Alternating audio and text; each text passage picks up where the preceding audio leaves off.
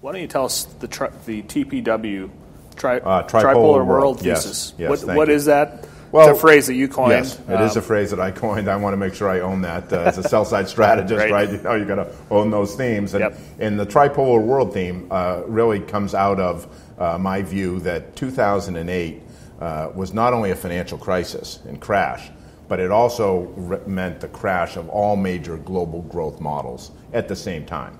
So you had the U.S. debt finance consumer model destroyed. You had the European vendor financing model where the Western European banks were lending to the southern periphery at very low interest rates. They borrowed way too much. That crashed. And then you had the emerging markets, which was an export to the West model, and that crashed. So really, we in 2008 destroyed all our growth models at the same time. And we've basically been buffering that fallout of that collapse since 2008-9, really using monetary policy, particularly in the developed economies, right? The Fed with QE, Bank of Japan with QE, and of course, most recently, the ECB with QE. The other factor that's really buffered the world economy is, of course, China in its massive stimulus in 2010, which really gave all emerging markets a big leg up, all the people selling into that demand profile, and really led to a situation very unusual where the emerging markets provided the bulk of the global growth since 2010. All right, and so now where we are, in my view, is we're kind of caught in this no man's land where the Fed is done with QE, perhaps. We can get to that. And China is, in my view, definitely done with massive stimulus. They no longer have the room to do a big deal. And I was in China a year ago, a little bit more than a year ago, and it was clear at that point that the 2010 stimulus was seen internally as a major mistake. And that was one of the things that allowed me to suggest over the course of the last year that there's no way China's going to do a big move. They're doing lots of little moves to try and smooth out their adjustment process, and we can come back to China if you'd like. I've got a lot more thoughts on that, but I want to get to the tripolar worldview. So, as the lead-in, tripolar worldview basically argues that we are in a world of insufficient demand, excess supply, no inflation, and excess debt. And those the combination of those four things is very low growth. The outcome of those four things. In the last two, no inflation and high debt loads is very worrisome. Right? We can go back to the 1930s and understand what happens, because if you can't raise your prices or prices fall and you go into deflation, your debt level stays the same. You've got to work harder and harder to try and pay that off, and ultimately that you collapse. So in that world of insufficient demand and excess supply, we need a new growth model. And what's interesting to me is that over the last couple of years, there's been lots of questions about, how can we do this? How are we going to get out of this problem? Even starting to define the problem as secular stagnation, right? Larry Summers. But very few people have really developed a case or a model to grow. And so tripolar worldview is my attempt to provide that model. Okay? So tripolar world 1.0 began back in the 1990s with NAFTA. All right? NAFTA brought together the U.S. as the consumer, Canada as the energy provider, and Mexico as the low-cost manufacturer. That was the model. All right? And I argue that the introduction of the euro in '99 is a competitive response to this. And if you think about Western Europe as the consumer, Russia as the energy provider, and Central and Eastern Europe as a low-cost manufacturer. China and Asia, a little bit different. That wasn't quite as well developed. But you could basically argue Northern Asia as the consumer, the Southeast Asian nations as the energy provider, and China obviously as the low-cost producer. Okay, fast forward 20 years to 2014, 2015, and there are three new factors that are driving, I believe, sustainable new factors that are driving what I call tripolar world 2.0. And the tripolar is obviously the three regions, Asia, Europe, and the Americas. And these three new factors are each region's growing ability to self-finance through wealth savings and wealth pools that have developed over the last 20 years. Think of the European corporate bond market. Think of the massive increase in savings in Asia as two examples. And of course, we have our own massive savings pool here in the Americas. So the ability to self-finance. the ability to self-produce through advanced manufacturing, robotics, 3D printing, the focus increasingly on being close to the consumer, right? So the ability to self-produce. And then third, the ability to self-consume, which is driven by the very big factors of urbanization, the growth in the service sector economy, and e-commerce. And so I think, I argue that the next step for globalization is kind of a step back to regionalization and regional integration as the catalyst which can catapult the world economy onto a higher growth path. Now, where are we today in this process? I see the three regions in the following fashion. The first is a proactive region, and that's Asia, led by China. You think about the Asian Infrastructure Investment Bank in China, right? You think about China's Silk Road and Maritime Silk Road initiatives, and that's clearly they're trying to stitch up their region.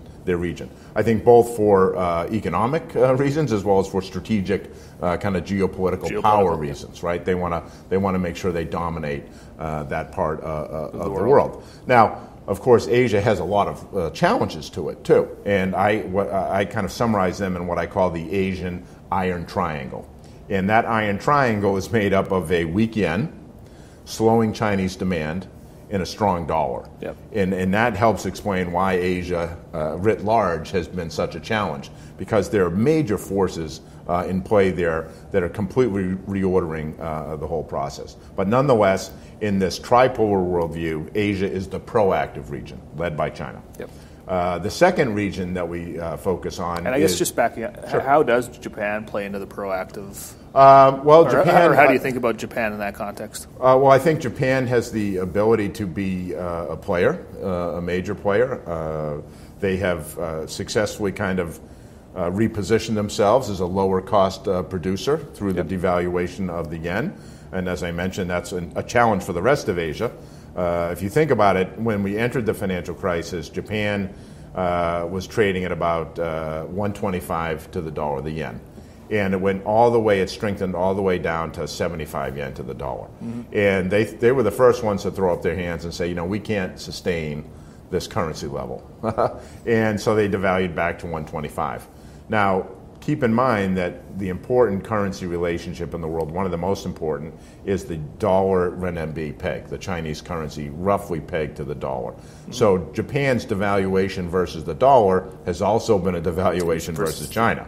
And that's why, as China slows, Japan arguably has been insulated from that slowdown by the fact that they've already devalued themselves. That doesn't mean they're going to completely escape any of the fallout of a significant China slowdown, but it does mean that unlike South Korea, Indonesia, Thailand, Malaysia, etc., they've already done their devaluing versus the renminbi. So the second region is the reactive region, as I call it. So there's the proactive region, Asia. There's the reactive region, which is Europe, in my view, reacting to the crises, the series of crises that Europe has faced right over the last couple of years, the bank issues that fell out of their broken growth model, the Greece issue, now the migrant issue, and potentially down the road, the Brexit, right, the potential for the UK to leave the euro.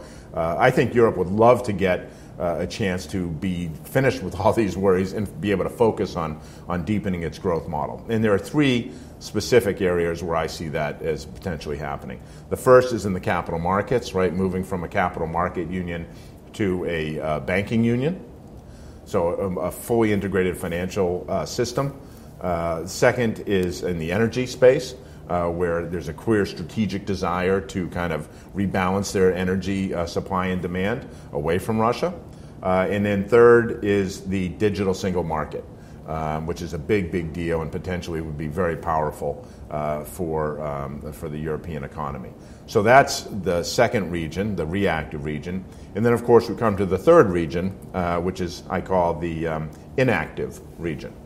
And unfortunately for you and I, we sit in the inactive region. The inactive is basically NAFTA? NAFTA plays a part in it. And the view, simply stated, is that this region, the Americas, so not just the United States, but South and Central America, we really missed and passed on a big opportunity to take advantage of our first mover position with NAFTA 20 years ago. We really haven't integrated anymore in the last 20 years. So we have gone from being the leader with NAFTA to being the laggard. Or doing nothing. Yeah, and therefore by definition becoming the laggard.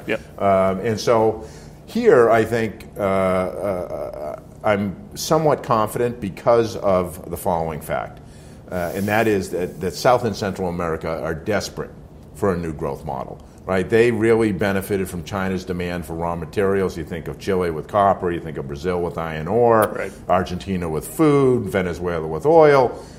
All that stuff is finished. And you can see it just in the fallout when the Brazilian economy, for example, is a perfect example. And so I think the opportunity for our region to come together is quite large. And I think the appetite south of our border is unusually so, more desirous of this than we are. And if you think about it, people don't really appreciate the fact that if you gross up all of South America, you have roughly 500 plus million people. You have a region that over the last 10 years or so has grown at a 4% GDP rate, roughly. Now, of course, some of that's China-related, but nonetheless, very strong growth. And that has led to a situation where the per capita GDP is something around $10,000. And so that is a big region that has now reached a maturation level and a wealth level that would suggest an ability to consume in a significant way. And so I've been arguing that we should be focusing a lot of our attention southward and look to develop our regional economy. So we already can take energy from Canada and bring it to Mexico, right? That now is actually happening. And so this is an example of the integration in NAFTA. We need to take that further south and bring all those hundreds of millions of 500 people, million potential consumers who U.S. Could engage with in a way that would be profitable for us, obviously, and profitable for them and beneficial. And there's all sorts of ways of thinking about it. But I'm a big believer that that's the real upside for the U.S. The upside for the U.S. is not, in my view, doing a trade deal with Asia. It's not in doing a trade deal with Europe. Right? Europe is, even though I like Europe from an investment perspective, it's not a fast-growing region. And Asia, we already have trade relationships with virtually everyone there. This is, in my view, kind of more driven by the desire to kind of hedge China a little bit than it is to truly stimulate economic activity. The real opportunity in terms of economic activity, I believe, is U.S. looking southward in developing our region, the one of three in the tripolar review, developing our region into a much more coherent, cohesive, integrated economic entity. Because I believe the next 10 or 20 years, and we can maybe finish on this and move on to something else, but my final point would be that, there'd be two. First is that if you think about our options, right? Every country for itself is not really an option. That leads to trade wars, currency, all the things we know are bad, okay? Muddle through, as we are doing, risks upheaval both on Wall Street, I would argue, and on Main Street, right? Globalization, as we've known it, I think is over. We're not going forward. Everything, you go look at global trade flows, you look at financial integration, you look at a number of different indicators. They're all going in reverse. So that's not the way forward. And I would argue that the tripolar worldview is one that can be a way forward. And I'm trying to offer it into the space as an example of a growth model. We need to come up with a way to deal with the insufficient demand, excess supply, lack of inflation, and heavy debt. And if we don't, then I think we're set up from a financial market. From a financial market perspective, it's going to be very, very challenging. Thank you for listening to this edition of Hedgeye's Real Conversations.